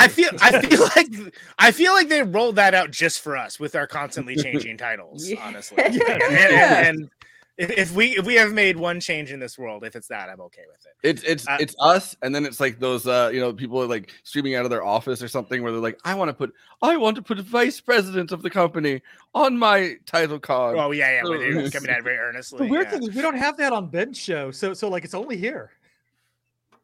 There you go. So we must be doing something right to last 151 episodes. J. Andrew bumming down Broadway. Bumming down Broadway world is watch all the weird stuff so you don't have to, or maybe so you can. Who am I to judge? I know you got Amityville in space in your watch list. I know you got because I mentioned it yesterday. So Amityville 2 is pretty good though. Yes, but Amityville in the Hood though. Like, just skip that one. That was terrible. So anyway, follow him if you want to see all that stuff. Christina Yippee-ki-yay. Maybe she'll come back. And unlock some more stuff for us. When do I have time? I barely have time to watch the films we do. How do you have time? How do I have time? But anyway, whatever. That's we're like two of the busiest folks on this, and also it's like the Heisenberg effect. If you actually think about it too hard, you won't be able to do it anymore. Bumming down Broadway, J. Andrew World. Please take it away with the plugs, if you will. All right, you're watching us right now on YouTube, so please do those YouTube things, like, comment, subscribe, hit that bell if you haven't already, and please, the big ask is watch the video to the end, because that way that helps other movie fans find our content, and that helps you hear a great Conan Neutron song. We're also over remixed on, for 23. It's better than the other one. Yes, indeed. We're also over on Twitch, so do the Twitch things. Throw us a sub, and if you have an Amazon account, you can subscribe for free, and that doesn't cost you a penny, and that helps us out a great deal. So thank you very much for doing all that. We're on various social media sites. If you like us, we're on Twitter, we're on Facebook, and we're on Instagram. So if you're on any of those, find us there, follow us, comment. We'll respond. You know, we're not above that. Yeah. Oh yeah, that's the pitch, huh? Yeah. Comment. Yes, Will there we respond. go. All right. Yeah, you never know what we're gonna say. Well, ain't that the truth? Boy, howdy. All right. Yeah, sure. But we also have a Patreon, and the big thing with the Patreon is that it really does help us make this show. So please subscribe. One of the things you have access to is getting access to an after party, which we are not doing today. However, we've done it in the past, and if you haven't caught up with all of our after parties, go dig the crates, man. You're gonna find some weird shit, and it's gonna be wonderful, and you'll love it. I think you're gonna find some weird shit as the pitch for that is the perfect pitch, because you indeed will find some weird shit. It's like when you go looking for mushrooms, you know, you're gonna find some weird shit. The after party, you got some weird shit, man. Oh God. Yeah, get some of that weird shit. You got some of that after party. Hey man, you got any of that? You got any of that Fred Flintstone French connection, man? I cannot believe we forgot to do the Bad Lieutenant scale as a bit during RoboCop. We mentioned it, but we didn't do it as a bit. Oh my God, yes. So speaking of things that are on you, we'll do it when we do Cop Rock or something. Remember that Cop episode. Rock? Wow. Cocaine decisions at peak form. Of Protonic Reversal with Mountain Goats. John Daniel from Mountain Goats, also star of the Chloe Savini episode of Poker Face for people that are interested in that show, which you should be, because it's Natasha Lyonne basically being Columbo, and it's awesome. That was a great episode. That's up in the archives. That's out into the general feed now. So anywhere you get your podcast, you can go listen to me nerd out with the guy from Mountain Goats, which I'm a big fan of that band. So a lot of people seem to like it. Great stuff. You should be a big fan of them. Mm-hmm. I am, but yeah. Everybody should be. Everyone else should be. Yeah, they do okay. They're pretty busy. Yeah, but they're not going to. That episode of Poker Face is amazing, by the way. It might be my favorite episode of the show, but of course it's the music that's in it. Yes, and Poker Face will not be at Caterwall. not that I'm aware of. No, although there's so many goddamn bands. Maybe, who knows? Yeah, who knows? You can see live in person Conan Neutron and the Secret Friends and Action Chief. That's right. People are talking about it more and more on this show only. 4 days, Minneapolis. Kind of a steal, frankly, if you look at like the amount of entertainment you're getting. If you're into noisy music, especially, that's a lot. Sure is. Yeah, that's a lot of Molly. Should we? Think we're having some surprises, yeah, but there's some really good stuff there, and it's what's the Molly per act you're supposed to do? I'm like a little bit behind on my my Molly math. I'll get my Molly math. I think Molly math is actually playing the after party on Sunday. Molly math. Oh, they do great work. Their second record's classic. Thank you. And of course, anyway, tickets available.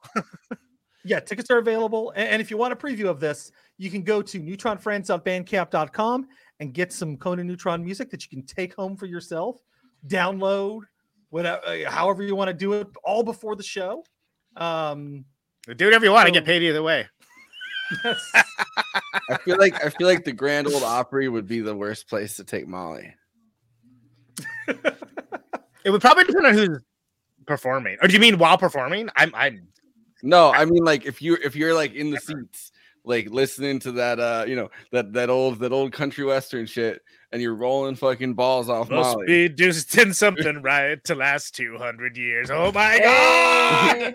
Hey, good looking. You're like feeling the chair, and you're like, oh, Haven Hamilton. What you got cooking? Did you just see like a Hendrix fan on acid doing like playing banjo? and just like up on stage, starting to sweat. The banjo's getting weirder and Start weirder. looking like Frog. If I want pig, I need you to get me pig. That's right. Yeah, he wants the piano player to cut his hair. Who's like the music supervisor on the show, on the movie? Or something, if I remember correctly, or like somebody did the production. I think that the idea of performing while under the influence of like any sort of drug or whatever, that's extremely not my shit. I do know bands that's like all their thing. That's all they seem to do. It seems to work out fine for them. It seems terrifying to me, but yeah. Guess I'm just built different. Well, I mean, it's DJs mostly that I feel like play on Molly, and it's like I know, like I can tell you some cow stories, some butthole surfer story. I mean, they were just like, it was like a rolling party with some of these bands where it's like, okay. But I'm saying Molly specifically because you have your fucking stupid turntables out and you're feeling them, and I feel like that's why they get so into what they're doing. They're like, yeah, on my hands, like, yeah, I guess so. There won't be any of that at Caterwall. If you don't want to see that, go to Caterwall because there won't be any of that. Yes, so it'll be actually like real bands doing real music. I can't speak to Molly. Maybe there'll be some. Maybe there won't. There's certainly. I can tell you why. I shouldn't. Catermall. there was some floating around last year. I'm like, where'd that come from? It's Catermall. It's where there's the most the orange tops. Exactly. Come down to the Catermall. So Christina has a Twitch still my plug? show. Wow. Okay. Yeah. What? Yes. So yeah, buy Conan's Molly. It's pure. It's wrapped in vinyl. It's sold weirdly. It comes as an extra along with a download code. So it's a download code, and you get some Molly and you get some vinyl. So what more do you need out of life? Yes. But Christina has a great Twitch show, which y'all should be watching. Is that what Molly do, or is that a different drug?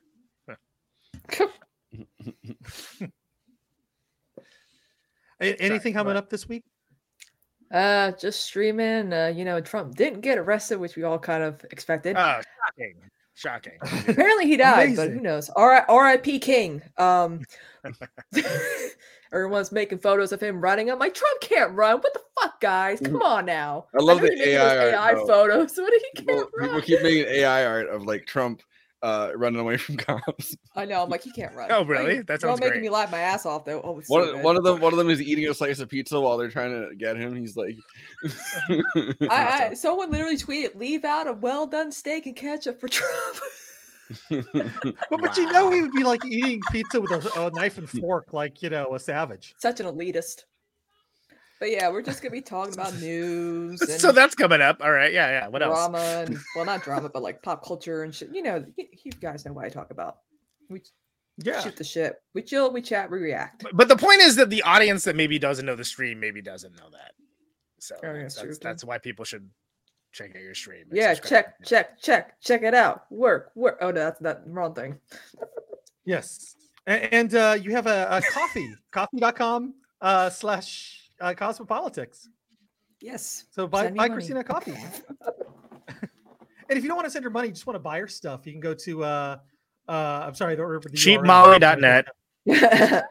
I think it's throne.me/cosmopolitics. So if you want to buy me something off my Amazon wish list, I got a lot of cheap stuff. I want to kind of redecorate back here. Which, by the way, you want to buy her drugs off the dark web. Brett Cooper, you know where I got my eyes on you, girl. You steal my aesthetic, okay? Oh wow. Your bedroom is not even real. Sorry. Been called out. All right. It's like I'm in like a pro wrestling promo suddenly. I'm just saying, she and I got beef. Put you in the ring. I could probably beat her ass. Anyway.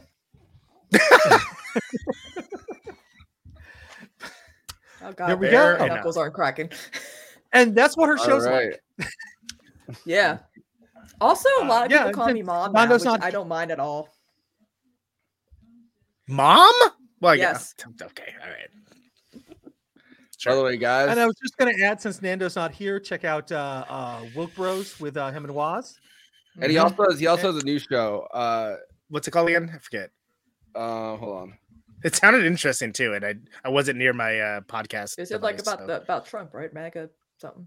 No, his new show. I think it's Shoot bit. the Messenger, Espionage, Murder, and Pegasus Spyware. It's about journalists that are it's about Jamal Khashoggi mostly, but it's about journalists that are killed and tracked down by different regimes. Yeah, it sounds interesting. Yeah. By the way, guys, I just want to tell you, you can't put handcuffs on a guy like this.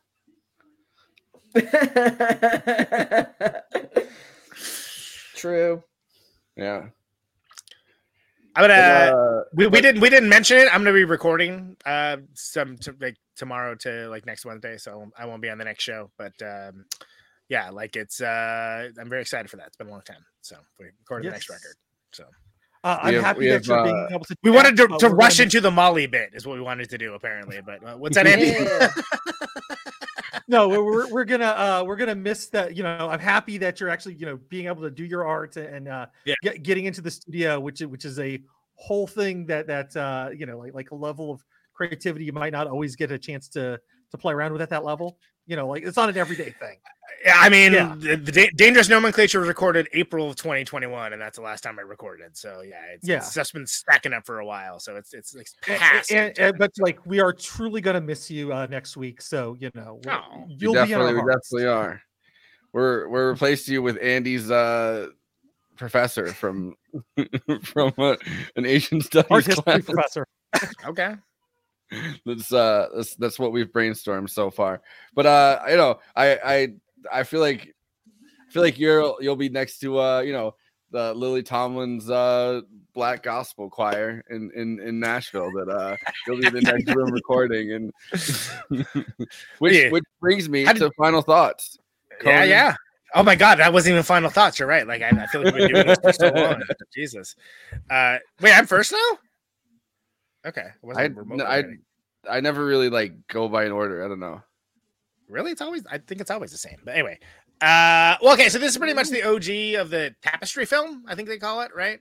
Altman would later revisit a great success with The Excellent Shortcuts. Paul Thomas Anderson later given credit for it. Fake news for Magnolia, but Magnolia is good. Over 20 years later, though. You get 5 days in Nashville where you get 20 plus main characters that are interacting with each other in overlapping narratives, stories, interactions. Total vibes, but a lived-in world. So it's ambitious, it's ingenious, it's a technical marvel. It's one of the reasons why Altman is so underrated as a director, frankly. He's a very impressive director, and I think because he has so many movies, and people only remember like 4 or 5 of them, but they do a lot of movies. But it's packed with enough storyline engagements for a few seasons of a prestige TV show, although apparently there is a prestige TV show called Nashville. Although, how prestigious is it really, if I haven't heard of it? But anyway. It's that girl that was in all those shows at the time. She's horrible. She's a horrible actress. She is dreadfully bad. Yeah, not good. I mean, it's a good thing she's beautiful because, like, anyway. Sorry. Sidebar. Coming up next week. She's terrible. Screen. Not good. But anyway, she's like, where's your co-host that said, we're like, he's recording? I don't know. We just invited you on to rebuttal, but like that would definitely be a popular episode if she was on. Altman, he managed to make a film that makes a lot of sense, not just for that specific city, that specific time, but America in time. Right for the bicentennial. I think that's really impressive. And considering we lasted 200 years. Considering how great Altman is at portraying characters that are not just good, not just bad, but human.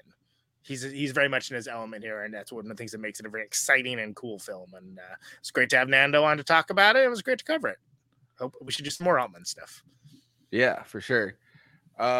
Christina, any final thoughts? Yeah, I actually really enjoyed this film. I think, it has a stellar cast. All the storylines are like woven together so, beautifully. This is probably my favorite Robert Altman film. Obviously not a big country music fan, but then again, I'm a huge musical buff, and plus also with my love of Patsy Cline and Loretta Lynn, it's like, gave it a shot, and I've watched this film 3 times, I think. So yeah, I give it 10 out of 10 cowboy hats. All right. Yeehaw. 10 out of 10 yees and 10 out of 10 ha's. Yeah. Eddie. I gotta say this was a lot of fun. I have not seen this movie since I was a small child. This was like one of those ubiquitous things that was on television a lot, especially in Atlanta. Being that close to Nashville. I mean, not that Atlanta's that close to Nashville, but they're like look at those.